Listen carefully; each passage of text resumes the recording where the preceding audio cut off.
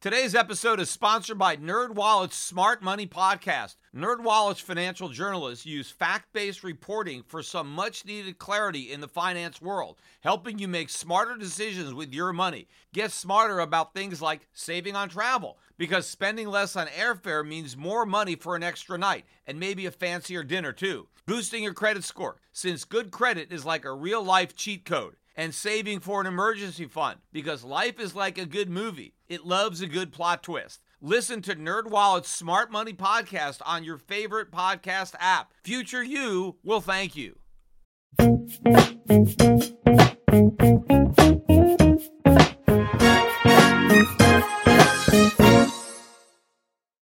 Well, it's a Republican wave that is sweeping the nation. Of course, it skipped over my state of Connecticut, but nonetheless, the Republicans now have a majority in the U.S. Senate, 52 seats.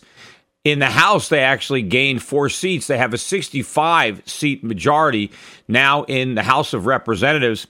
You know, it's very ironic. The Republicans won the U.S. Senate because the voters believe the economy is very weak. Yet gold prices continue to slide.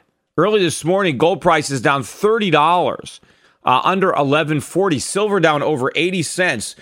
These are new multi-year lows. But investors are selling gold and buying dollars because they're convinced the economy is so strong. You know, if you look at the exit polling, 70% of voters said the economy is bad. 70%. And 75% said the economy is headed in the wrong direction. Now, there's only 2 directions, right? Up and down when it comes to the economy. So 75% of the voters who cast votes said that the economy was going down. Down is recession. Up is recovery. Only 25% said the economy was recovering. I'm not even sure. I know 75% said it was going down. So which is it? Investors are convinced there's a recovery. The Fed is convinced there's a recovery. The data, right? Unemployment is the lowest it's been in 8 years or 6 years, whatever it is, 5.9%. We've had the best economic growth, according to the media, in 10 years in the last 2 quarters. We've got plunging gasoline prices. The economy couldn't be better as far as Wall Street is concerned, as far as the pundits are concerned, as far as the currency traders are concerned, as far as the Fed is concerned. But the voters express their concern. They're living in the real economy, not the fantasy economy. And so they are voting for Republicans out of frustration. It's not because the nation has had a big shift to the free market, or limited government. In fact, one of the main reasons, the main reason probably that the Republicans did as well as they did, and plus they also picked up some governor's races, again, not here in Connecticut, but in other states. And one of the reasons is they ran very moderate candidates. They made sure that any of the small government, quote unquote, Tea Party type candidates, they lost in the primaries. So the Republicans ran a slate of center, moderate Republicans, where you can barely tell the difference between the Republicans and the Democrats. And so the races were not run on substantive economic issues, but basically a referendum on Obama, meaning a referendum on the economy, which was lousy. And despite the media's best efforts to spin it positive to help elect Democrats, the voters weren't buying it, and they voted Republican. Also, the healthcare problem was a factor, with healthcare costs rising, the failures of Obamacare. And also, you had, I think, the Ebola scare. Obama was so unpopular that the Republicans were even able to blame Obama for Ebola. And so I think that also helped to clinch these victories for Republicans. But look at the fact that 5 states voted to increase the minimum wage, including Arkansas and South Dakota. And Arkansas and South Dakota were 2 states that had Democratic incumbent senators who lost to Republican challengers. Yet the same voters who voted in Republican senators also voted to raise the minimum wage. So these voters were not voting for less government. They were voting for more government. They just want more government from the Republicans because the more government they got from the Democrats wasn't doing it for them. So they want to give these moderate Republicans a chance to bring home the bacon, right? They're voting for more stuff from government. This is not a big Reagan revolution where the country is now having a big shift in philosophy. It's just that the economy is so lousy that they want change, but they don't want less government. They just somehow want a better economy, but they don't realize that you need less government to get it. And the only way they can express their frustration was to vote for the Republicans because Obama was the face of the bad economy. So whatever their frustrations were based on their lack of ability to get a job or the rising cost of living or the fact that they got a part-time job, all this, they basically voted for the Republicans. Now, a lot of people are excited about this, right? The stock market, we're going to rally. Dollar is up this morning. Gold is down. People are very excited that somehow this is going to be good for the stock market because it means that, we're going to have a more business-friendly, a more free market-friendly Congress. No, we're not. The players may be slightly different, but the game has not changed. What do all of these senators want who are now in the majority? Right, the Republicans now are going to get the fancy offices. They're going to get the power. And now that the Republicans have power, what do they want to do? They want to keep it. How do you keep power? Well, by selling influence, peddling influence, giving the voters what the voters think they want. They're not going to have any substantive market-based free market reforms. In fact, again, it's an example of be careful what you wish for. I think the best thing that has happened to the Democrats is losing the Senate to the Republicans, not for the current Democrats who are in the Senate. Obviously, they don't want to be in the minority. But I'm talking about the 2016 elections, particularly on the presidential side. I think the Democratic nominee, whomever he or she likely will be, right, is now going to have an advantage that wouldn't have been there had the Republicans, or rather had the Democrats, maintained control of the Senate. And why do I say that? Because normally you would think, well, isn't it going to make it easier to win the presidency with more governors that are Republican and more senators? Couldn't they help influence the voting? I don't think so.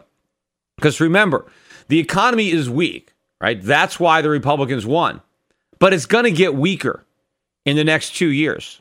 In fact, when people vote in the 2016 election, I think things will be a lot worse than they were when they voted in the 2014 election. So if 75% of the people think the economy is headed in the wrong direction now, that number might be 90% by the time voters show up in the polls in 2016. And what is the one institution that's more unpopular than President Obama? And that's Congress. Now, the unpopularity of Congress wasn't big enough, right, to overcome this time the frustration over Obama. And so the Republicans prevailed. But that's because they didn't control Congress. They just had the House. But now the Republicans own Congress, which means they own the economy as far as a lot of voters are concerned for the next 2 years. So think about this. The media is talking about how great the economy is now because of these BS numbers, because of the stock market rally, because of what the Fed is saying, they're ending QE, and because they wanted to help reelect Obama, because they were hoping that Obama would get credit for the good economy. Well, now, as the economy is going to roll over into recession next year, think about that. Wait a minute. The economy was great until the Republicans came in and took over Congress, and now it's in recession.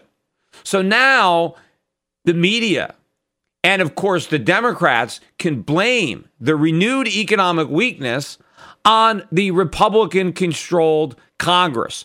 the obstructionists in Congress who are preventing all these good policies from taking effect, right? Hey, we no sooner did we elect these Republicans than this great recovery that Obama had helped create blew up, right? I mean, I can see that story playing out on the campaign trail. We were headed in the right direction, and now we backtracked. You know, we had all this economic growth, the unemployment rate was coming down, the economy was recovering, and now we changed horses midstream. We put the Congress back in the hands of the Republicans, and that's why we're back in recession. And so President Obama's popularity can increase in the next 2 years, even as the economy weakens, because he can blame the renewed weakness on Congress. He now has an enemy. He now has something. He had nothing before because the Democrats had the Senate. So now we've handed President Obama an issue that he can use, right, by constantly blaming Congress for stuff.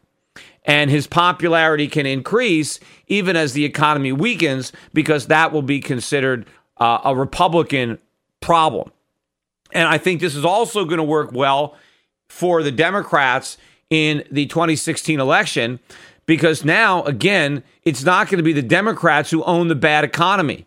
It's going to be the Republican-controlled Congress that is responsible for the renewed recession, the relapse into recession. And that's going to be the narrative that they're going to run on. And it could be, the backlash could be that not only do the Democrats win the White House in 2016, but maybe they take back the Congress as well.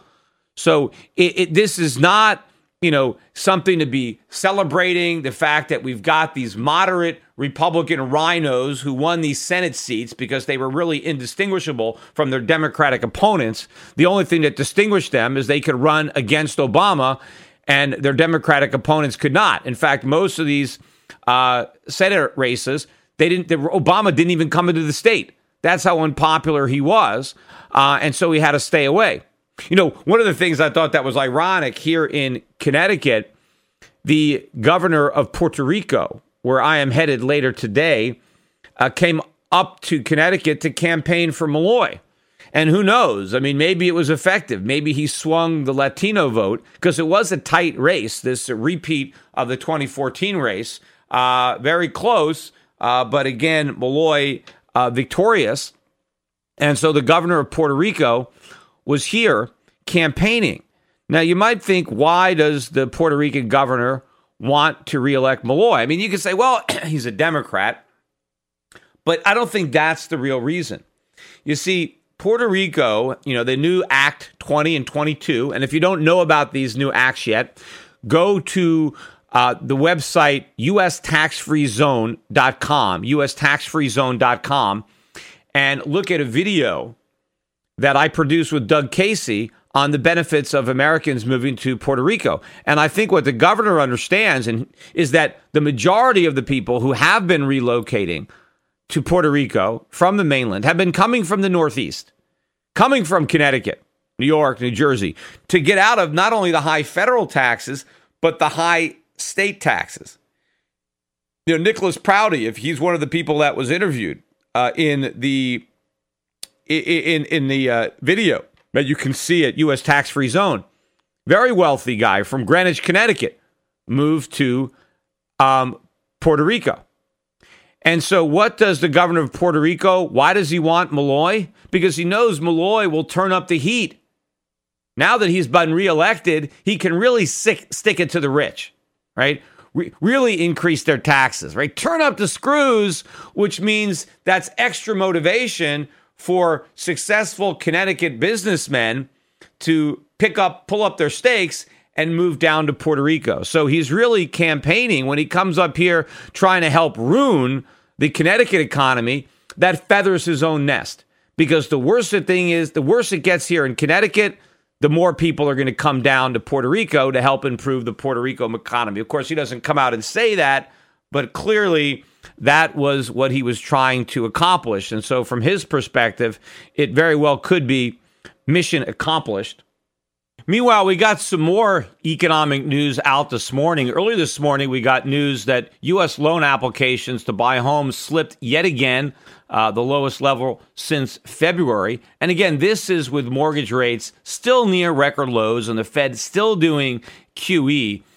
Yet the housing market continues to deteriorate. And that is going to be a big story in 2015, is going to be the renewed weakness in the housing market, not just in purchases and construction, but prices. I think prices are going to start declining in 2015. Now, we got a preliminary look at Friday's non-farm payroll report. We got the ADP report. And to me, this report, generally, I think they just try to come up with a number that they think is going to be in line with what the government is going to officially report. So I've kind of found that ever since this, this series came out, this ADP number, that it's generally been worthless. And they end up, revising whatever they come up with in order to get to be in line with what the government's numbers are. So I don't really see the value of this particular survey. But they were looking for 230,000 jobs created. And that is exactly the number. They actually hit it, exactly. They were looking for 230,000 jobs. And 230,000 jobs is the number that was created. Also this morning, we got the Gallup U.S. Job Creation Index, which slipped a bit from the prior month. It was at 30, and now it's down to 27 for October. So last month, we were at a 6-year high in that Job Creation Index. And so we slipped, but we're still at a relatively high point. But again, what is the nature of the jobs? Yes, we have been creating jobs all year. But as I said, it's not the quantity, but the quality. You've got to look at the quality of the jobs, the type of jobs that are being created. And again, these are generally low-paying jobs in the service sector, whether it's in retail services or hospitality, hotel, restaurant, healthcare, workers. They're low-paying jobs. Many of them are part-time or temporary jobs. That's why you're seeing a 27-year low in the percentage of homes being bought by first-time buyers, because the jobs that they got do not pay enough to buy a house. That's why so many voters are dissatisfied with the economy. Sure, maybe they got one of those jobs. Maybe one of the voters that voted Republican did get a job. But it's a lousy job. They wanted a full-time job, and they're stuck with a part-time job. The pay is bad. The benefits don't exist. His health care costs are going up, and so he's blaming Obama. And so even though he still believes in big government, he just doesn't think the Democrat version of big government is working for him right now. So he's hoping that the Republican big government plan will work out a little better. And also, I mentioned that a lot of these voters who now have jobs are people who were collecting unemployment benefits last year. And they could have gotten jobs last year, but they turned them down because the pay wasn't high enough to make it worth giving up their unemployment benefits. But once the extended unemployment benefits ran out, right, well, now they don't have the luxury of turning down a low-paying job because they need the money. And so now they're taking these low-paying jobs, and that's why there are so many jobs being created. And in fact, businessmen were reporting last year and the year before that they couldn't hire people, that to the extent that they needed somebody to do a low-paying job, they couldn't find anybody willing to give up their unemployment check. And so it was difficult. So that now that people don't have that option, it is easier to get the workers that you need for these types of positions. But that is going to run out. That bottleneck is now freeing up, and it's not going to be there in 2015. I think, again, if you look at all of the retail sales numbers and the consumer spending numbers that have been coming out recently, you'll see that the consumer is under distress, that the lifeline provided by low oil prices isn't enough. And by the way, I'm looking at all these reporters talking about this huge benefit of lower oil prices, right? I hear them on CNBC figuring out how much money the average person spends on gasoline over the course of a year.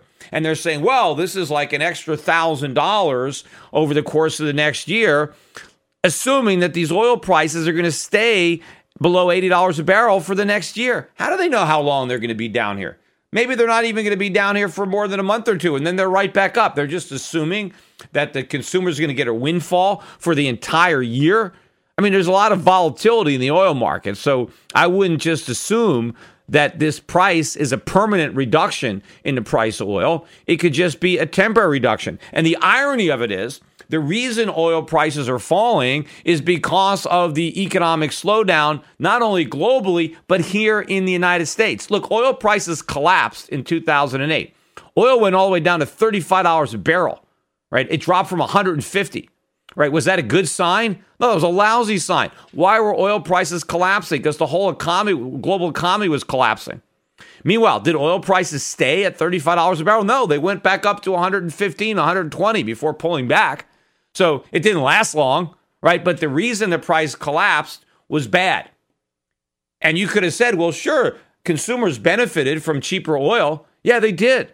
But those benefits were more than offset by the fact that a lot of people lost their jobs. So the fact that gasoline was cheaper didn't even matter because they didn't even need the gas because they didn't have to drive to work. And so, yes, you are going to see a small reduction in gas prices for a while, but that is going to be more than offset by higher prices for other consumer goods and by a weaker economy. That's what's happening. So in any event, we're going to get the government's version of the jobs data on Friday. And so this is the big number that everybody is looking for, and we'll see what these numbers are.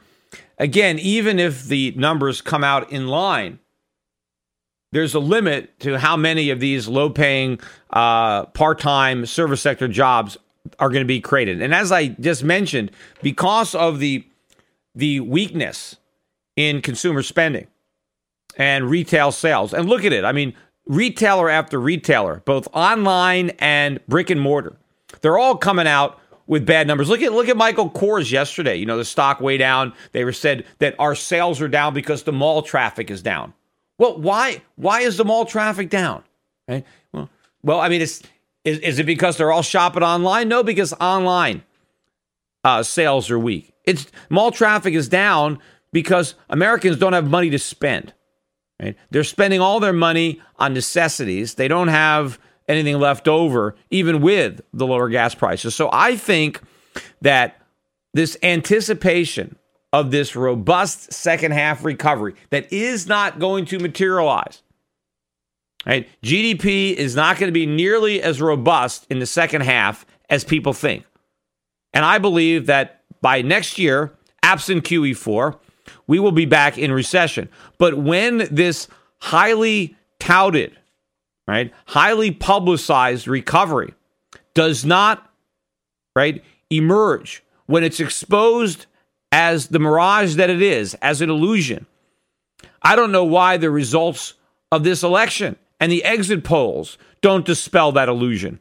Because, again, all the reporters are scratching their head. Why the big disconnect? Why is Obama getting blamed for a weak economy when the economy is great? This is the best economy we've had in years. We have this great recovery. Why are 75% of the voters saying the economy is going in the wrong direction? Don't they like recoveries? Well, they would like a recovery if we had one. Now, there are some people who think the economy is doing well, right? Certainly, there's at least 1% who think the economy is doing well because from their perspective, right, it is doing well. But they're just measuring it by their stock portfolios or maybe the value of their vacation homes. But the people who are voting, right, you can't really win elections, because 1% of the population is seeing the value of their financial assets rise.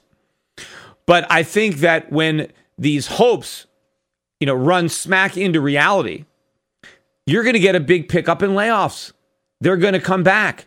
And a lot of companies that have been holding on to their workers because they know that this recovery is just around the corner and they don't want to fire people just to have to rehire them and retrain them. You want to retain your workers if you're optimistic about a recovery.